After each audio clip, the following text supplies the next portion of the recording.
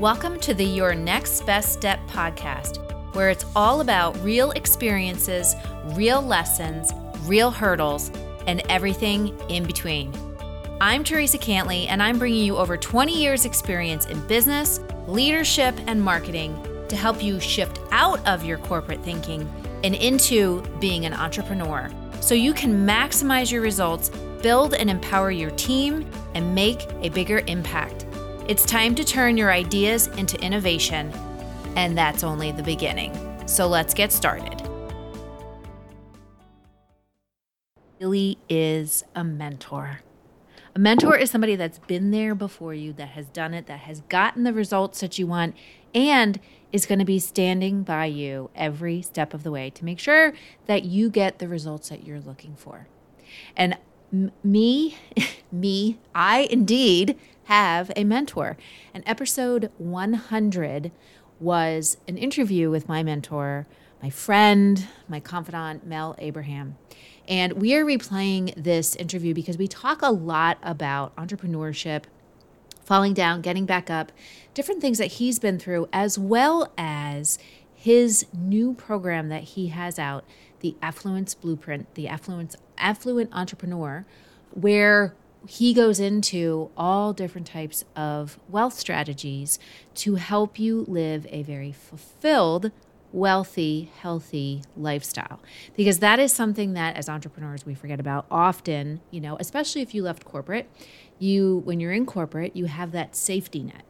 And when you get out of corporate, maybe when you were in corporate or you had a job or whatever, you were participating in a 401k, you were participating in some kind of a retirement plan. And when you become an entrepreneur, all of that seems to go out the window, as well as you get into the hustle and the grind and the getting the launches off the ground and spending money on ads and spending money on getting more visibility. And we forget about what's really important, which is the profit that we make in our business that helps us to build our own wealth plan so that if something should happen, and Mel goes into this when he was diagnosed with cancer a few years ago, if something should happen, you are covered, you are taken care of, and you have that safety net so that you can focus on whatever life throws your way. And I know we've all had things come our way.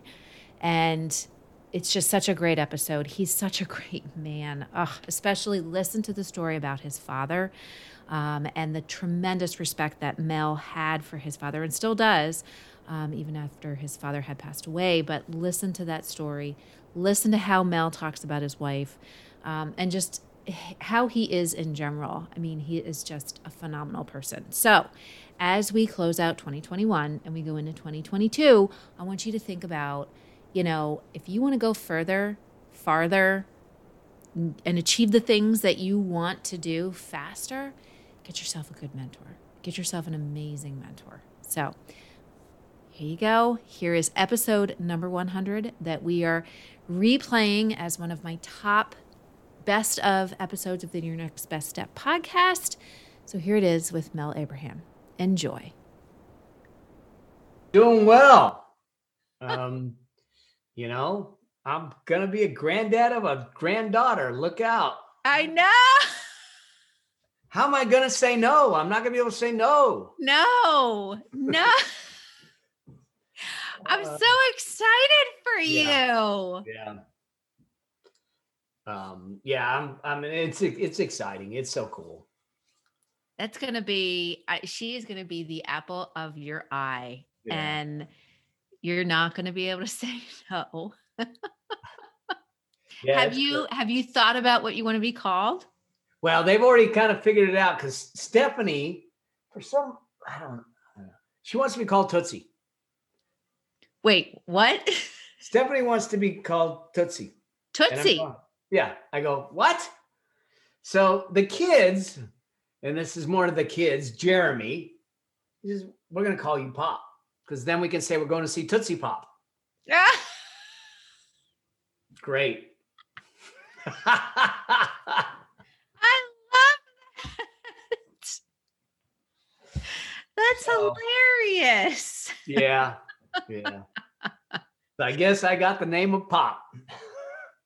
That's what Dennis's son calls him and his grandkids. And I'm Gigi. So Yep. Yeah. But I like Tootsie. Where did she come up with Tootsie? I think that she had an aunt that was called that. And she didn't want to be called Grandma or Grammy or whatever. So she said, Tootsie. I said, I just picture it. You'll be walking up and down the street in a furry robe with slippers and sweat socks, smelling like mothballs, and hair in curlers. I said, and all the kids are going to go, that's Tootsie. Stay clear of her. Yeah. So that's hilarious. So when is she due again? August 2nd. So she's just starting her second trimester. And they took off for a month. They're in Hawaii.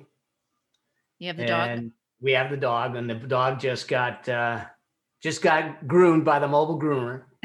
It was tough. The first night was tough because she's old. She's an older dog. She's like 12 years old, and she was having a hard time moving around. And Steph and I were like, we were really kind of depressed, going, oh my gosh, But we think some of it was they hadn't trimmed her nails or got her groomed and everything. Oh.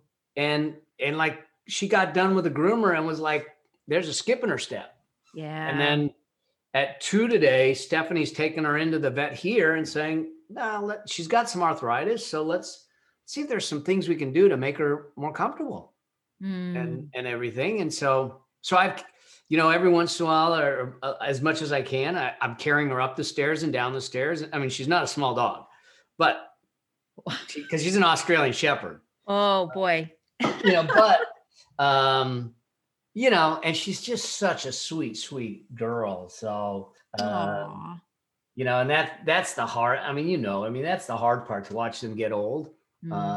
But she seems, where we see it is in the afternoon, evenings, and it's just maybe she's tired. But hopefully they'll bring her injections up to date, and hopefully everything's cool at the vet. And they give us we've got our sister-in-law in Virginia. She is a vet.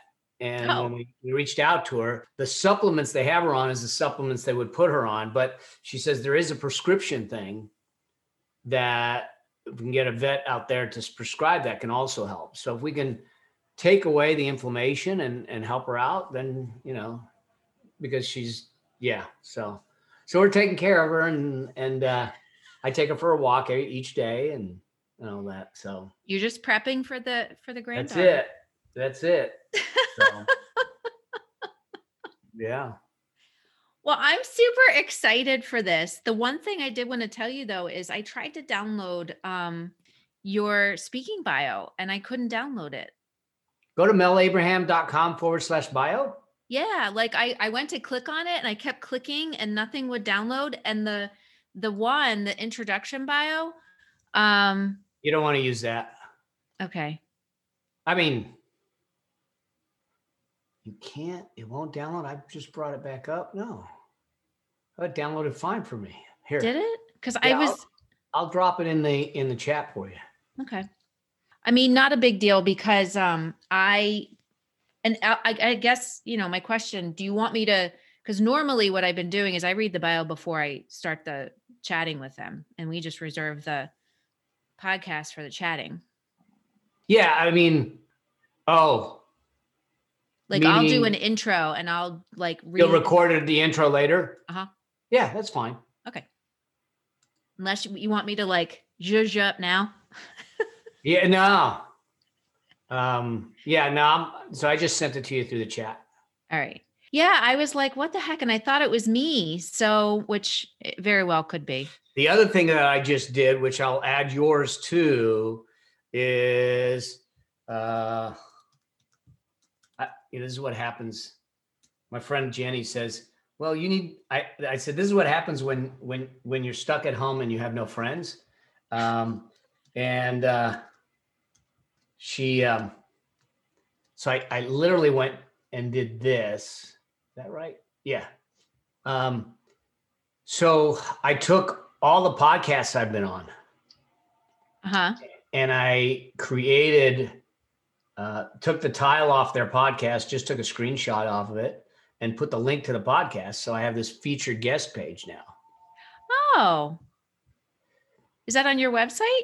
It is. It's on the website. There's a button on the website. I need him to put it up at the bar, and everything. There's a couple of other pages I'll put it where it's connected and linked.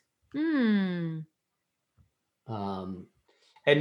the reason for that. So you've heard of Gene Chatsky?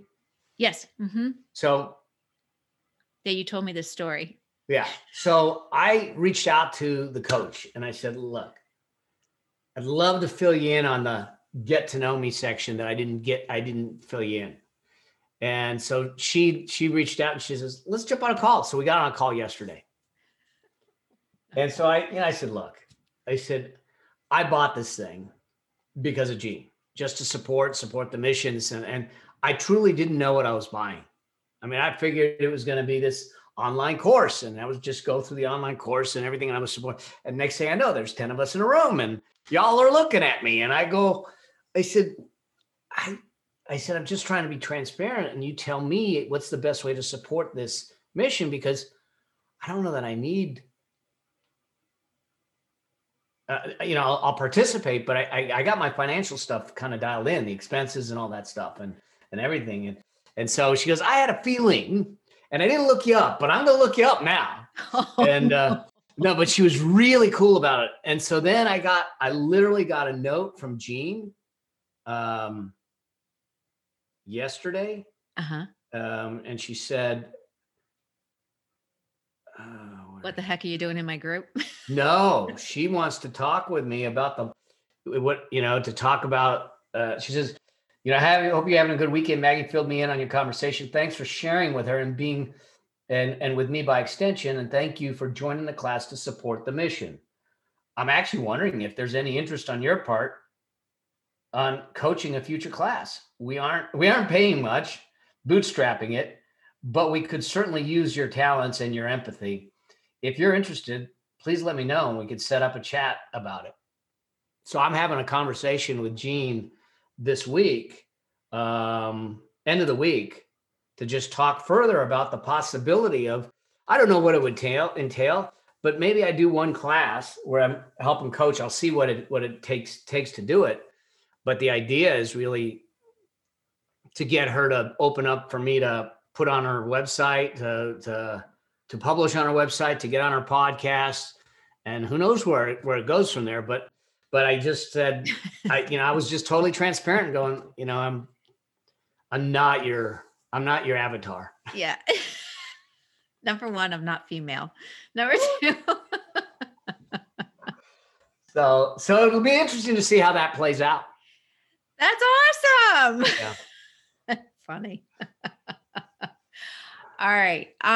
So basically what I was going to do, I have 5 questions for you. Cool. I just kind of asked the question and then kind of and this is some guidance from Anthony Trucks. I just asked the question and then I just let you chat. Yep. I just, and then, kind of if there's something that comes up, I might ask another question that I don't have on my list. Okay. Yep. Is there anything you don't want to talk about? My ex-girlfriends? No, I'm totally transparent. The cancer, any of that stuff. Okay. I'm totally transparent. And I think that, the cool thing with the interview, if you want, is to realize that, is for people to realize that we have had a history together, and everything. So I think that you might, so I have no problem. So the short answer is no, there really isn't anything that, there was that one time in college, but no. So. Okay. All right. And I have an editing guy and I'm going to tell him where to cut and where to, cool. So, okay. All right. So I am super, super excited to have my mentor, my friend on my podcast today for the 100th episode. I mean, I cannot believe that, I'm at 100 episodes. And I'm sure, my podcast editor who's been with me since day one is thinking the same thing. But I am super excited for today. I've thought about doing this for a while and I finally got up enough courage to ask him, but I have, as I said, my mentor, my dear friend, Mel Abraham, on the podcast today. Thank you so much for being here. This man, and I have notes because I started to like get nervous when I was thinking about, oh my gosh, like this man like literally changed my life. I mean, I started my business and I was one of those people who came out of, corporate America, started my business and thought, I got this. And I started and it was like, I don't got this, and you have to kind of unlearn and relearn. And I actually saw Mel at an event that I went to. It was for Smart Success from Chalene Johnson back in 2016. And my husband was with me and I was like, oh my gosh, like, and she was talking about Mel and everything that Mel did to help them. And then the next year I was like, I want to want to work with this guy. I want to find out more about him. And then the next year I saw you again at Brendon Burchard's event. And I was like, that's it. And I'm Googling. And and then I finally got to meet him in another program I was in. And I was like, holy mackerel, this is a sign from the universe. So Mel. Either that or I'm a lurker. No. Just all over the place. I remember calling my husband and saying, Dennis, you're never going to believe this. Mel is in Next Level. I'm like, he's just in it. But I'm like, you're not going to believe this. Holy mackerel. And I remember my friend Denise, I was in there with her and she said she had reached out to you first. It was after you did something. Oh, it was when we did the value articulator on one of the calls. She said, I'm going to reach out to him and I'm going to talk to him about his program. So then she tells me about it and she's like, Teresa, you have to reach out to him. I'm like, no, I don't know him. She's like, no, send a message. And that was it. So anyway, I am super, super, like, as I said, I'm just so honored and blessed that, that you're on here and that we get to chat and you also get to share your wisdom. And you have an immense amount of wisdom. Anytime I have, a question, a problem, a situation, like I know that tried and true, Mel is my go-to person. So you are a New York Times bestselling author of the Entrepreneur Solutions. I have to correct it. It was actually Barnes and Noble and USA Today. Oh, okay. New York Times snubbed me because of the politics at the Times. So Barnes and Noble. I'm looking at the book right now, The Entrepreneur Solution. Yeah. You are the creator of the Thought Leader, Thoughtpreneur Academy. Yep. And so many other amazing things. And we're going to talk about some of those things today. So I'm going to be quiet and I'm going to start asking you some questions. Sweet. 100th episode. That's a big deal. Just so you know, it's a big deal. Yes. It's been very trying. There are times when I'm like in tears, like, how am I going to come up with something? And people just always tell me, just talk about your experiences. So, I have talked about you on several episodes. So, anyway, but yes, we're going to talk about, you have your new program, the Affluence Blueprint. Yep. We're going to talk about that. That is a program. That's your newest one. Yeah, it is. Yeah. It is. And, my husband and I actually went through that, but, as I said, Mel has just completely shifted, my perspective on my own knowledge and has really like changed my life. So, and I'm just so honored that he's here today. So Mel. Hey, Teresa, what's going on? Nothing much. We have a snowstorm. I'm just glad we have a snowstorm right now. I wish I was in your weather out in California. We had ice hitting the side of the house earlier, and I thought to myself, "Oh my gosh, please be quiet for this interview." So, tell us a little bit about how you got started doing what you do. Gosh, how much time do we have? I Because know. so for me, I'm a CPA by education, but it was, uh, I've always had this entrepreneurial kind of streak in me. I started at 11 years old doing magic shows, believe it or not, and making money, $50 for a half hour show type of a thing. Like going, but and what I realized even at 11 years old is how cool would it be to do the things you love and make money at it, you know? And so all along I kind of thought about that, and I had a really good, he was a CPA also that I worked for when I was in college. And he always said, go get the education, run the miles, get this experience, work for the big firms, get all that stuff, and then get out on your own. So I always had that in me. And so I went out on my own. I had partners and was doing more of the traditional CPA stuff. But then what really started to drive me was this idea of watching people. I remember having someone tell me, and they were like turning 45 years old or something like that, and they said to me, I said, "You seem down. What's going on?" And I said, "This upcoming birthday got you down?" And he said, "Yeah, I don't know." And I said, "You wonder where it all went?" And he goes, "No, I'm actually wondering what's left." And I go, Mm. "What? What's left? What's left? Life's left. Go live it." I mean, but I think what I started to notice is that there was so many people that would get to a point in their life where they say, "Is that it?"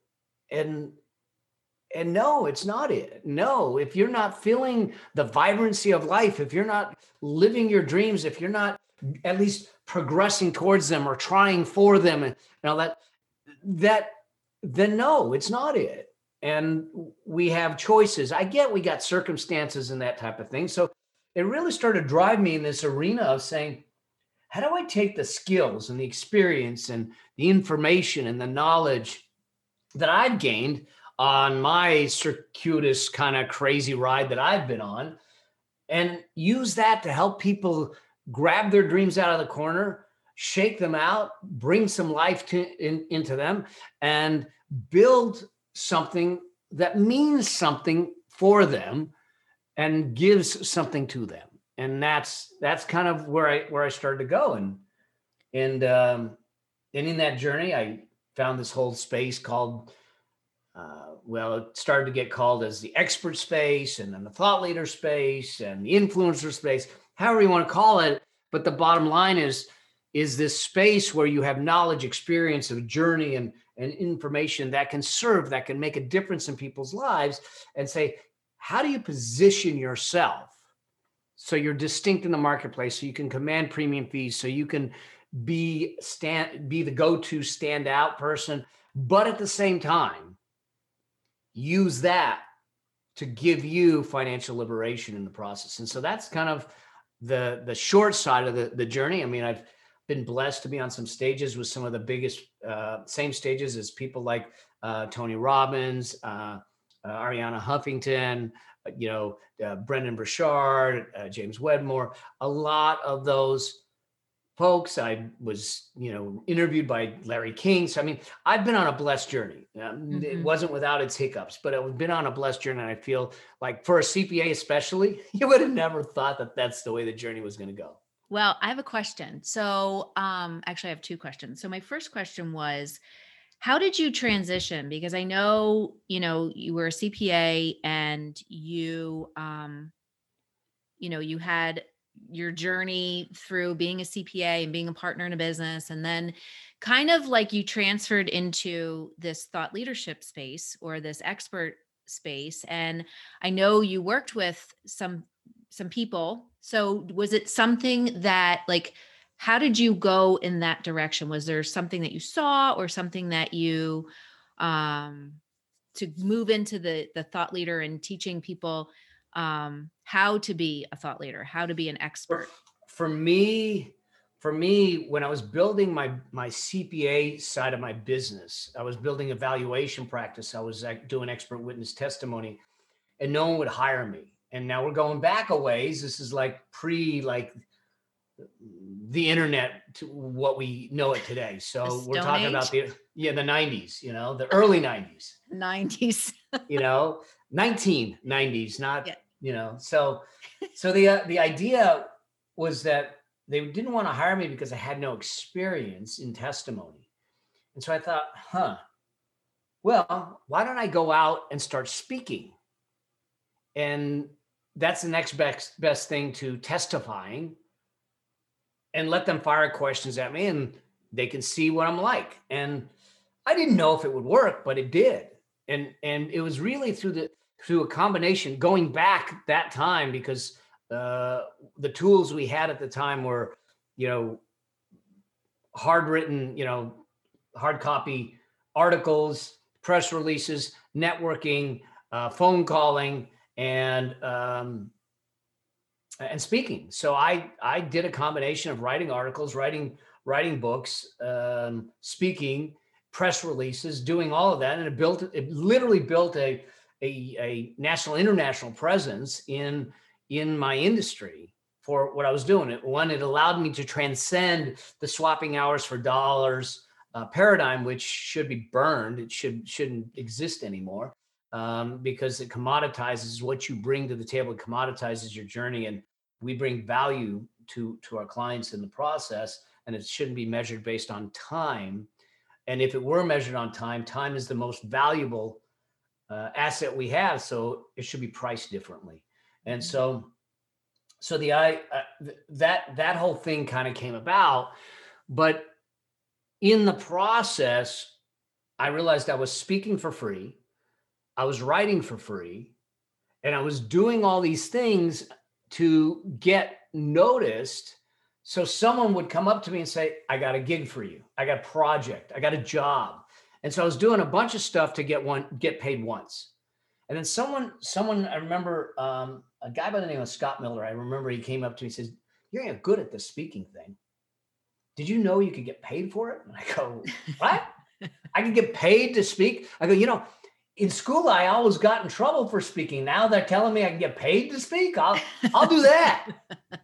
And so I started to look into this idea of speaking, and I went, belonged to the National Speakers Association then and all that.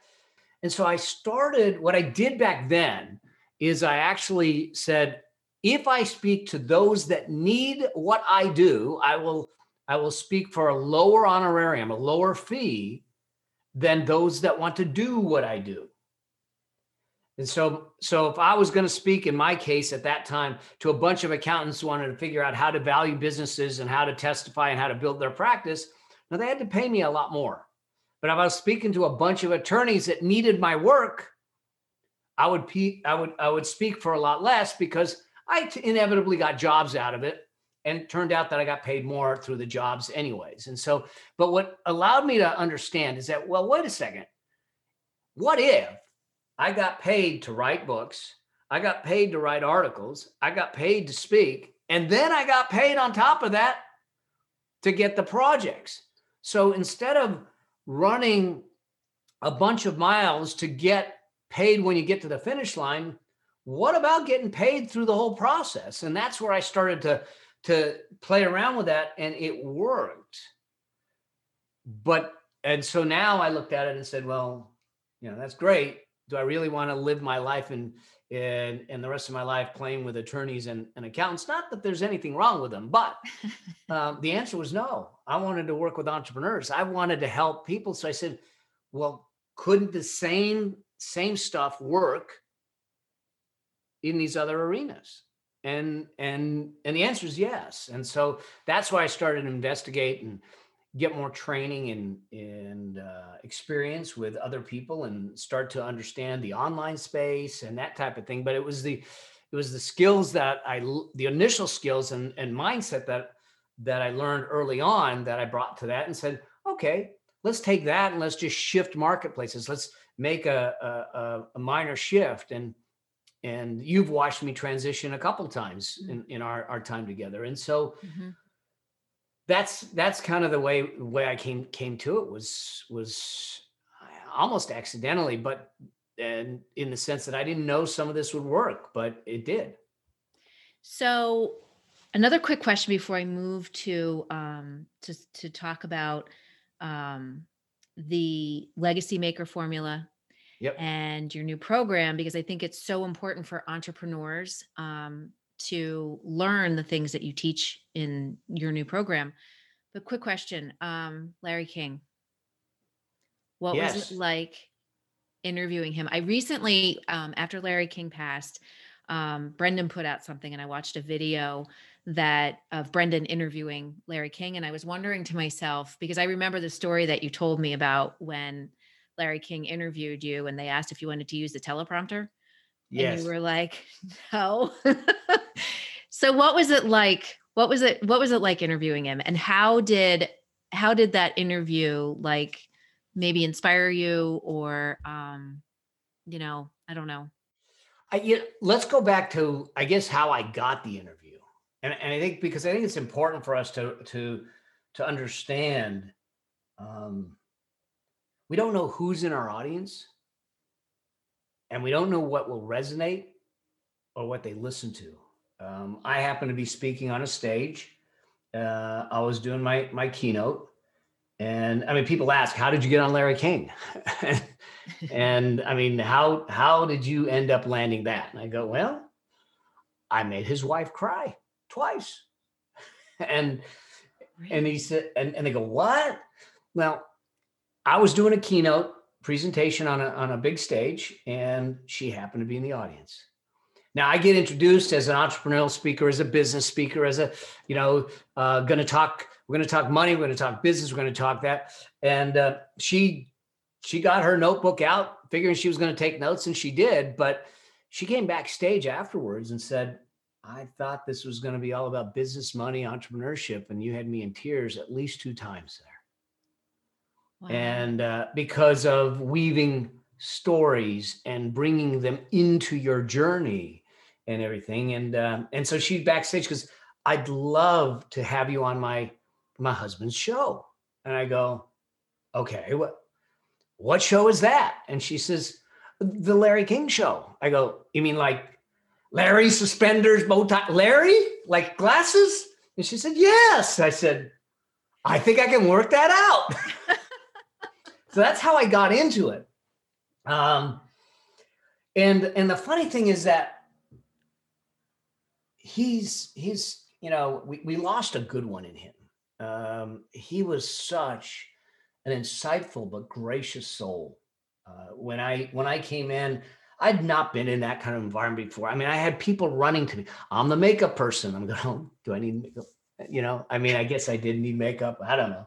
I'm the producer, I'm the director, I'm the light, and all these people coming firing at me, and I'm like going, whoa, and so, but he met me in the green room and just settling down, and I think he was more, he was attentive to me, and the second thing he was attentive to, he loved the Dodgers, so the game was on, and so he would look at the Dodger game and everything, but we just had a nice conversation. It was all right, and we had an idea what the questions were going to be, and yet I think it was about 1.5, 2 questions in, he put the sheet of questions aside, and we just had a conversation, and it was just really cool. He wanted to understand this idea of thought leadership and entrepreneurship. And is it for everyone? Is it for anyone? And he even said to me, well, I don't consider myself an entrepreneur, but, and this is a lesson too. I did my research before I went on there. I want to understand how Larry King got to be Larry King. How did he get in there? And, he started by going down into Florida, and he would sit in a cafe and interview people in a cafe and get the recordings. And that's how he started this whole process of the Larry King style of interview and everything. And so when he said to me, I don't consider myself an entrepreneur, and I stopped and I said, with all due respect, Larry, actually you are. He goes, how so?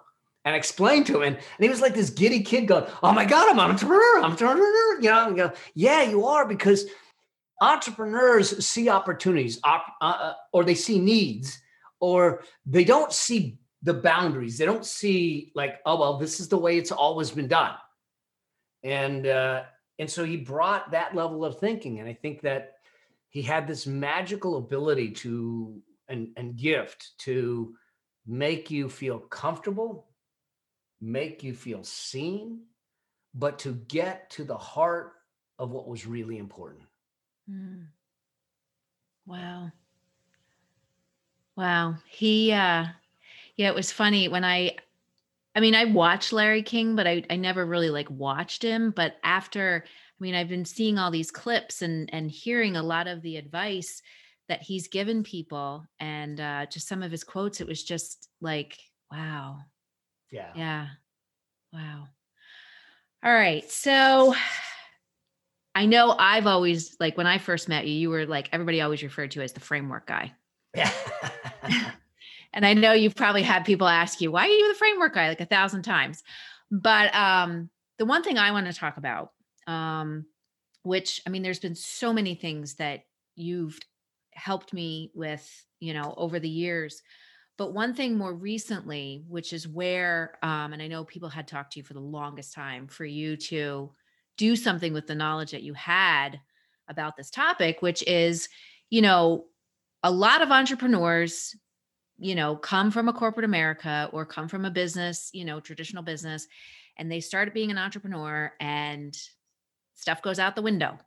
Yeah. And, we're brought up in a society where, you start working, you have your 401k, you contribute to it.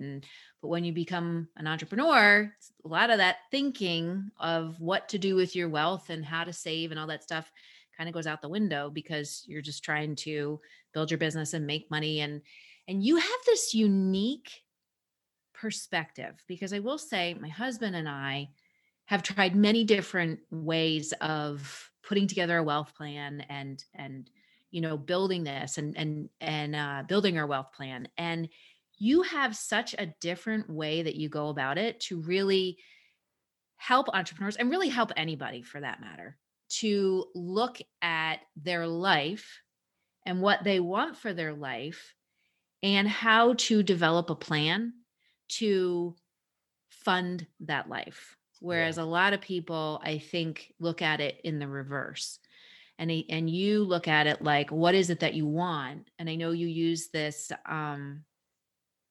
metaphor of you have three gifts in life. Yeah. So let's talk about this. And this is your new program, the Yeah. The Affluent. Affluence Blueprint. Yeah. Yeah. So let's talk about your let's talk about like, why you wanted to build this program, because I know I mean, when we were talking about it, I've never ever understood investments. And for the first time ever, I was like, okay, I got a clue about this now. I'm going to be like those GameStop people. Uh-huh. But No, because no, yeah. no.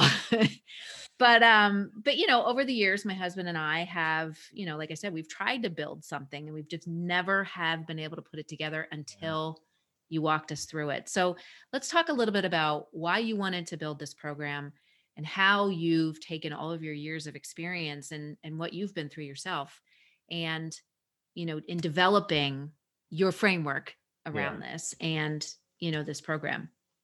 So for me, this is the culmination of where I am in my life today. I think that there's a couple things to think about. What I realized early on is that we too often focus on our career as a job, or we focus on our business as a business, and we see that as a slice, as our slice of life, in the sense of how we make our money. And even if we have a business, we see ourselves as the CEO of our business. And what we fail to realize is that everyone has to be also the CEO of their wealth. And we need to think like CEOs about our money.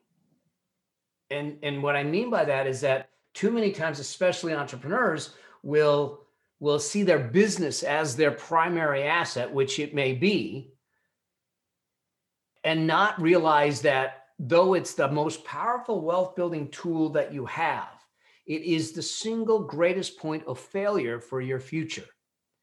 And we tend to not think about that. Now, where this came home to roost for me was, well, initially it happened when I became a single full-time dad, where I realized I was doing business the wrong way because I was forsaking the greatest gift that was given to me, and that's to be a dad. And I had to restructure my life and restructure the way I did things and restructure, this idea of wealth building. So I had the independence and the liberation to be the father that I wanted to be, and to see if that could coexist. And then it came full circle in June of 2019, because life was good, business was good, I was doing well. I'm speaking on some of the largest stages around. I'm masterminding with some of the top entrepreneurs, people that are running billion-dollar businesses, multi-$100 million businesses, and doing those kinds of things. I had literally just finished a mastermind with some of these top people. We're flying back from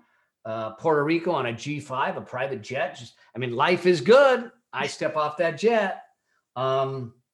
And 2 weeks later, I find myself in a hospital bed because they happened to find a 5-centimeter tumor in my bladder.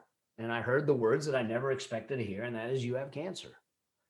And in that moment, and for me, I should have never had cancer. Well, nor anyone, but I wasn't a smoker. I wasn't a drinker. I wasn't around chemicals. I didn't have any of the risk factors. No one in my family's ever had cancer or ever had that kind of a situation.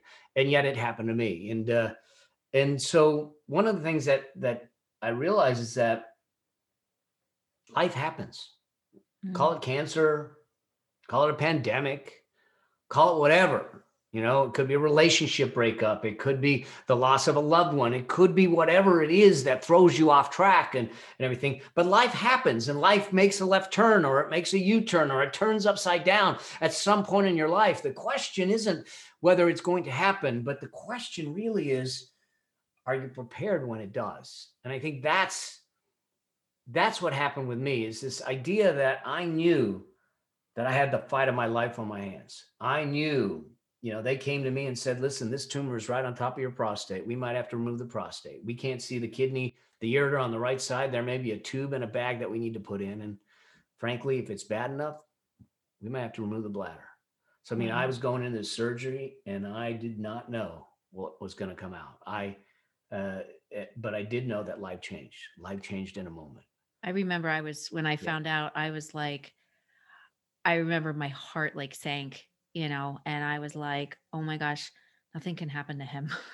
Yeah. He is just such an amazing gift to this world. And I just can't imagine hearing all of that, Yeah. And I prayed. I just every day I was praying, "God, please."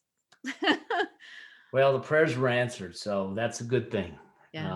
I 3 surgeries, 4 tumors, 28 treatments later, and they declared me cancer free. We have to stay vigilant on it and everything, but we conquered it. We got past it. But the big thing was this: is that when I finally decided, when I finally stopped wallowing in the whys and the hows and the darkness that came with the diagnosis, and said, "All right, let's roll up the sleeves. We got to get on with this. We got to fight this, and we got to. What's the best way?" I realized that I was going to have to fight it emotionally. I realized I was going to have to fight it physically. I realized I was going to have to fight it spiritually and energetically. But I also realized that I didn't have to fight it financially. And to think about the pressures that people feel, especially when it's financial pressures. So many marriages and relationships break up because of money issues. People will commit suicide because of money issues. People will violate their own ethics and their own integrity because of money issues. Money is a big thing. And if we can get that solved and we can get our mindset and our actions right around it, things shift. And so it was really that got me to realize how many people have struggled and still struggle today, and everything around it. And I said, I've been given a gift. And that gift, in a sense, indirectly was the cancer, to open my eyes to the importance of that message, to the importance of the principles, to the importance of what it takes to truly um, find financial liberation. And so that's what's drove me, that started to drive me into this space. And I thought initially that it would be easy for people to say, well, I don't expect to have cancer and this and that. But then the pandemic hit. Mm. And no one expected that. And we can always sit back and ask and hope and pray that life doesn't throw us a left turn. But now we've been proven that no one's exempt. Mm-hmm. No one's beyond it. And so once again, it's are you prepared? And that's what this is all about, is how do we give you the tools, the processes, and the mechanisms so you can use the business, use your life, use your wages, whatever it is, to create financial independence, to not be so solely focused and reliant on one single stream of income to cover yourself. So when it gets taken away, or if it gets taken away, you're struggling and you're suffering. And this is the great travesty, I think, that we've been sold. We don't talk about money. We don't have these conversations. We learn about money through observations, watching CNBC, watching some maniac yelling and screaming about stocks and all that stuff. And yet what they do is they create complexity out of simplicity. And the reason the financial services industry does this is because it is in their benefit. Mm-hmm. To be able to sit back and have you become dependent upon them, because in your eyes it's complex. Now, I don't think it's that complex. Now, I am a CPA, so I've been around it, but the idea is that there's some core principles, there's some things we can do, and if we do those consistently and over time, it doesn't have to be complex, and you don't have to make millions and millions of dollars to find yourself financially liberated. And most money issues are not money issues, they're behavior issues. Let's fix the behavior issues, which in order to do that, we got to fix the thinking issues, because the thinking comes before the behavior. And if we do that, the financial issues are easier to tackle. That was a long answer. No. It was a good answer. You got me on a rant. It's all good. It's all good. But it is true. I mean, even with the people that I work with, I believe that prior to COVID, like businesses, there were so many businesses that were just, either just winging it or, weren't being smart with how they were planning things. And I think that, COVID really pointed out a lot of, where people were hindering their own growth. Yeah. And where they were falling short. And I remember watching, you did a free webinar, and you did it for people. It was right when, the shutdowns all started. Yeah. And there were so many amazing things to give people hope, because we've been through this before. And you pointed out, when H1N1 came out, this is what happened, or when, swine flu, and this is what happened, and Ebola. And it was just, you really give people hope that there is a way that you can plan for the future. Yeah. And really, really put plans in place. And this is my husband and I, to have that wealth plan. I mean, my husband he's older than I, and he's at a little bit of he's same age as you, a different point in his life, I'm not gonna make an age comment then.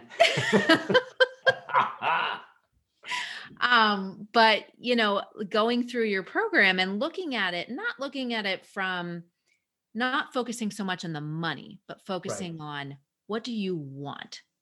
And what do you need to build to support that life that you want? And I think that was a shift for me, because there's a lot of people out there, that just talk about the money piece, but they don't talk about anything behind it. And I think that's the thing that's so different about you is, as you just said, your thoughts create your behaviors create you. Like, you can fix that and then, continue to build your plan. And I think that's See, I think where you're going with this, and I think it's important for us to realize is that money's a result. It's not a purpose. And if we put money as the purpose, we're going to struggle. We're going to suffer. We're going to be at the whim of every market interaction, market drop, market increase. You're going to be making emotional. I've always said that when your emotions go up, your financial intellect goes down. So we don't make emotional decisions when it comes to our money or business decisions. We got to analyze it and understand it and make that to really understand that. But too often we get focused on how and how much. We should start with why, because some people may only need 10 grand a month to live their lifestyle, because it's not about the money that we're trying to get at. It's about the lifestyle we're trying to get at. It's the legacy, it's the lifestyle, it's all of that. And say, so let's just define that and put a price tag on it. Now, I am not a certified financial planner. Like I said, I'm a CPA.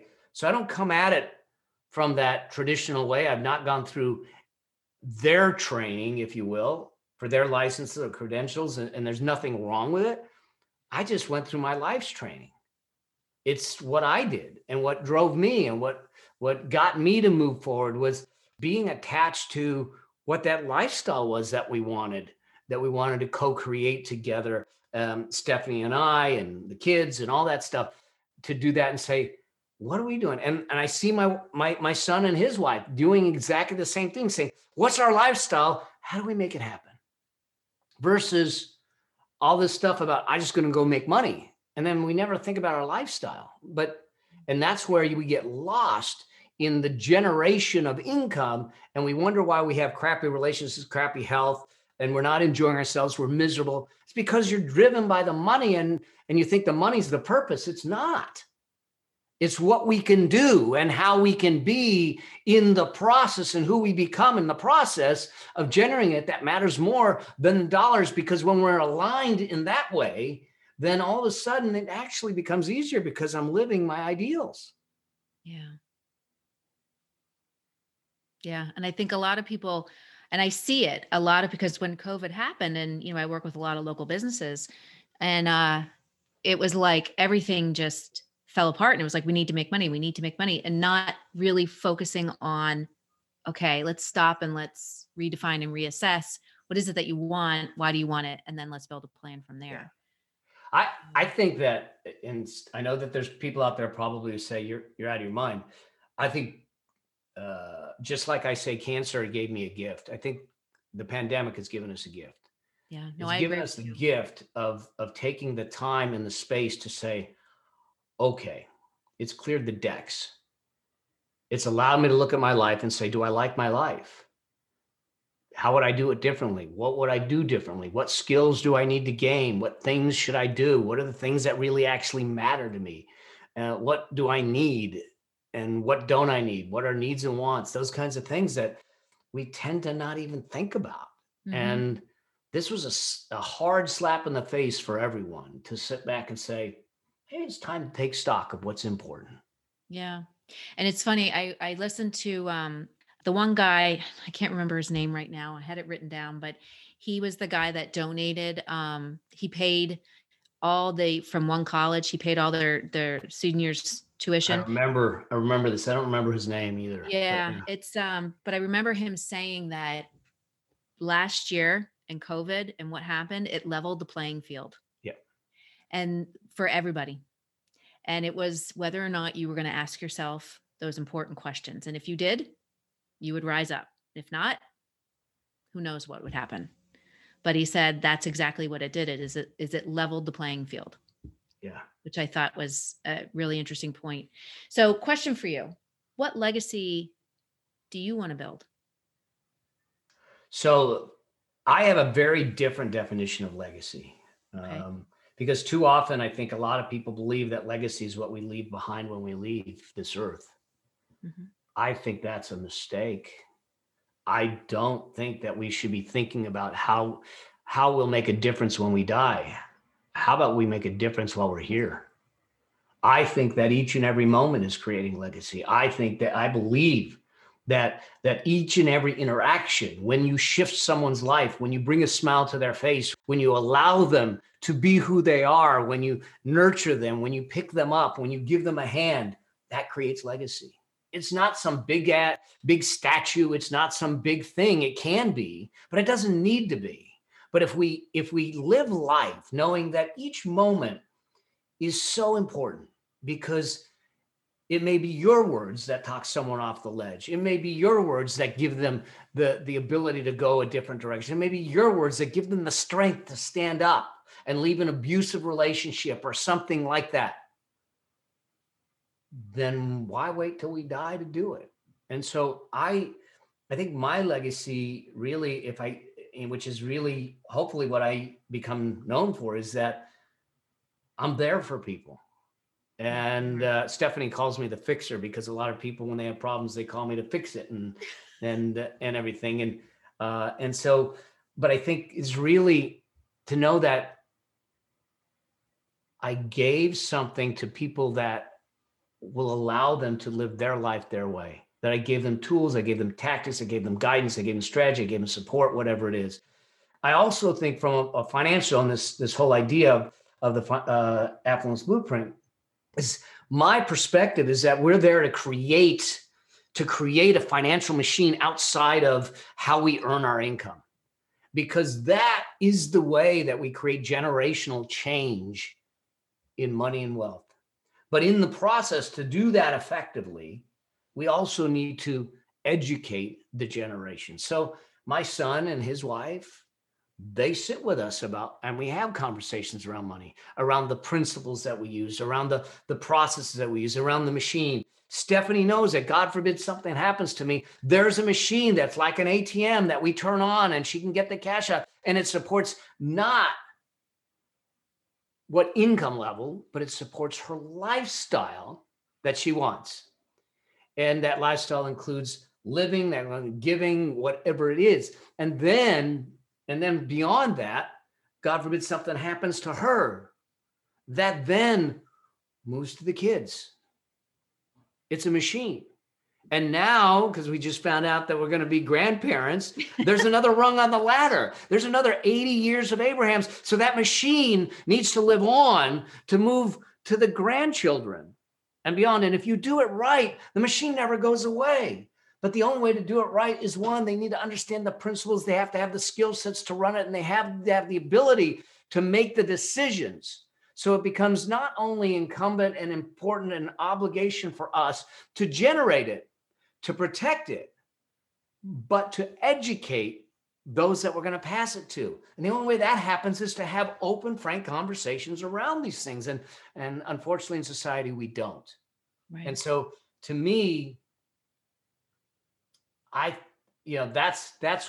would be what I'm really trying to do is to heal the financial dysfunction that seems to be in our societies and our families, and give them the hope and the realization that it doesn't take a lot to make a lot. It doesn't take a lot to create a life, but we just got to get in the game, stay in the game, and do the game.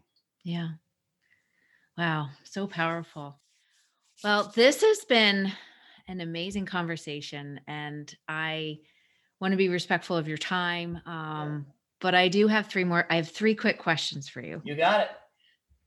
So, and again, thank you so much. I mean, I've been like taking notes and like jotting stuff down, the insights and the wisdom that you share. And, you are definitely 100% like building the legacy and living the legacy that you want, because as I said, anytime I have a question or I need help, or like the tools and things that I've learned from you have, brought me the success that I have today. So, and anybody who's listening to this, watching this, is going to have, just gain so many insights. So, but like I said, I have three quick questions. Let's do it. First question. Yeah. You're building this machine for future generations, but you have a pretty amazing generation before you with an amazing father. who Yeah. did a lot of amazing things. And my question for you is, what was one of the biggest things that you learned from him? And I know there were so many. And I've heard you talk about him. Um, what was like one of the top three things that you learned from him that you've implemented today and have even brought forward with your own son? I think that the one thing in particular is um, my dad was at one point when he was 17 years old was he was a Jewish guy born in Baghdad, so he was being hunted uh, because he was being hunted because he was in the underground movement smuggling Jews out. Now we're talking um, early 40s, 41, 40, and he was bringing guns in, and there was him and four other guys, five guys that were doing it, and at 17 years old, and they caught two of them, and they were torturing the two to get the names of the other three, and they were going to hang them all in the square to make an example of them.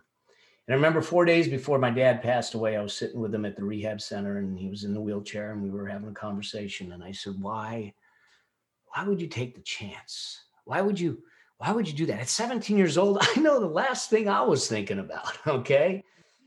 Um, and he just looked at me as spry as ever, with a smile, and he had this crooked smile, and just said, because it was the right thing to do.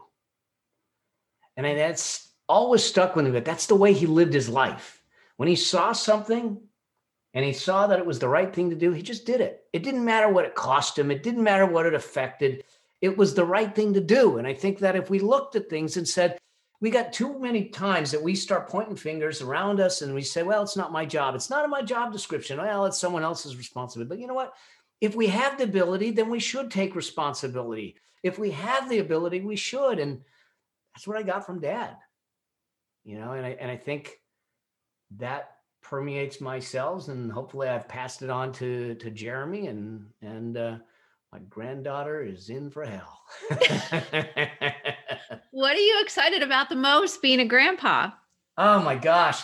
It hit me really hard, not in the sense of the realization that, and I joke around, but reality is that there's another 80 years at least of Abraham's, that there's this another rung on the ladder, that though it's a distant rung in the sense of, there's going to be a portion of that life that I'm not going to be here for, but I want to think about it in a way to say, how do I impact this little soul? So she remembers her granddad. So she can pass on some things and have a conversation like we're having and say, I learned that from granddad, and know that I affected. I mean, it's when Jeremy was born, I don't think I knew much about life. I certainly didn't. And I didn't know what it was like to be a father, but it was a gift. I'd like to say I'm certainly older. I would like to say I'm also wiser, but I also have a different appreciation for things. And I just, I can't wait. I can't wait. She's going to have baby Jimmy Choos. Yeah, don't fuel my wife. I'm like going, yeah. What? Speaking of your wife, Uh-huh. what is the thing that you are most grateful for as far as your relationship with Stephanie? Because Stephanie is a pretty amazing lady. And you guys just have a relationship that is like timeless. Yeah. Well, I think there's a couple things, but they all stem from who she is. She still works for me. I have a gal, Donna, who works for me. She's worked for me since 89. So she's been with me for a long time. Shortly after she started working for me, her husband was in the dirt riding his motorcycle and slid out, and he ended up paralyzed from the chest down. And he stuck by her side. I mean, she stuck by his side, and they're still together today, and they're doing well, and this and that. And we're talking a lot of years later. And I just remember saying, I'll get married when I meet the one that is my Donna. Mm-hmm. That's the one that is willing to stay with me when life deals us something that we didn't expect. because I saw so many that were more fair weather types of relationships, and I had my share, and I was probably that way too. And so shortly after Stephanie and I met, probably 6-7 weeks after Stephanie and I met, my dad had a stroke, and he was in rehab. And she hadn't met him yet, and we decided that she wasn't going to meet him because once he got out of rehab, she didn't want to meet him in that condition and this and that. And unfortunately, he never got out of rehab. He passed away. He passed away 10 years ago now. And I remember sending a text. My assistant at the time sent her a text saying, I called her and said, his dad passed away. He's at the hospital. He'll call you. She was back home visiting her family and everything. Her family had no idea that we were dating. They had no idea that I was even in her life. Wow. And so she was visiting her family, and he said, told her, he says, Mel will call you once he figures all this stuff out, and to stay with your family right now. Because she was back there for a baby shower for her sister. And she, 10 minutes, my assistant comes back and says, yeah, she heard me, but I don't know that she listened. And I go, okay. 10 minutes later, I get a text from her, and it said, you're my family now. I booked the flight, and I'll be out there tomorrow. Oh my. And she's been that way. She's been that way ever since. When the cancer hit, she's been by my side every step of the way. The way she treats my mom, who had kidney failure a number of years ago, and the love she has for them. And she's a blessing. I think it's easy to look at her and say, she's this attractive, and that you could think that she's pretentious, but no, she's got a heart of gold. Mm-hmm. And it's a blessing. And she's really enriched my life. Yeah. She is beautiful inside and out. Yeah. Yeah. I was so grateful. I met her and had a good conversation with her at the live event for Thoughtpreneur while ago. And she's beautiful inside and out. Yeah. So what are you most grateful for overall in life? Oh gosh. There's a lot of people I'm grateful for, but I think I encompass that in life itself. Life's a gift. I feel blessed that I've been given this life, this opportunity to live it, this opportunity to give it to people, to serve it. I'm grateful for the fact that I get to share it at the level that I get to share it. I was a scrawny young kid that never thought that I was going to do this, and never even imagined that this was the place I'd play. And so I look at it and I said, I have a handful of very, very close friends, my family, that are so good to me, supportive of me. And you know what it's like. I mean, the entrepreneurial journey is a roller coaster ride. And Stephanie came from corporate America. She's still in corporate America. And she acclimated. She acclimated and said, I'm with you. Yeah, this crazy ride called life. Let's just do it. And I'm thankful for that. And the people, the experiences. I always said that wealth is a statistic. That's not really what we're searching for. It's richness we're searching for. And the richness comes from the feelings, the experiences, and the people we get to share it with. And that's what I'm grateful for, because I have a lot of good people in my life, some at a distance, some very close to me. And that, more than anything else, is a blessing. Wow. Oh, I could talk to you for like ever. Just really fast. You owned was it karate studio? Yeah, a dojo. Yeah. Jiu-jitsu and karate. I was just curious, what level, like what black belt level are you? I have black belts in 3 different styles. So I lived in Japan and trained in Japan with a 17th generation samurai bloodline. So I have a 5th degree in Riku Kempo. I have a 1st degree in Shotokan Karate, and I have a 3rd degree in Takaga Yoshinryu Jiu-Jitsu. Wow. So I've started training in my early teens and been around it for a while. Yeah, I'd say so. So when you were talking about a skinny little kid, I was like, little kid who... Well, you had to take up the martial arts because I was a skinny little kid named Melvin. I've always wanted to ask you, Like, Well, now you know. I had to defend myself. I mean, the only thing they could have done worse is a boy named Sue. I don't know. oh my gosh. Well, thank you so much. Like I said, I mean, and if you're when you're listening to this podcast, you're going to have to like rewind, play, rewind, because I mean, you dropped so much wisdom and insights. It was just amazing. So I just wanted to just say thank you so much for your time and for being here with me. And yeah, just for being you. Well, thank you. And thanks for asking me. Finally getting the courage to ask me. You shouldn't have had to worry about it, but I appreciate being on here, and there's more where that came from, I'm sure. And for both of us. So I'm blessed. Thank you. Awesome. Awesome. All right. Well, I will let you go. I know you got lots of things to do, and you don't have snow. You probably have nice warm weather where you are. So if I could flip my thing around, I would show you. It's like we're having like a blizzard. Like, Oh my gosh. no joke. So anyway, I'm just glad Dennis is home so I don't have to shovel. There you go. Or snow blow. So anyway, all right. Well, have a wonderful rest of your day. And thank you again, Mel. I really appreciate it. Well, thank you, Teresa. Thanks for having me.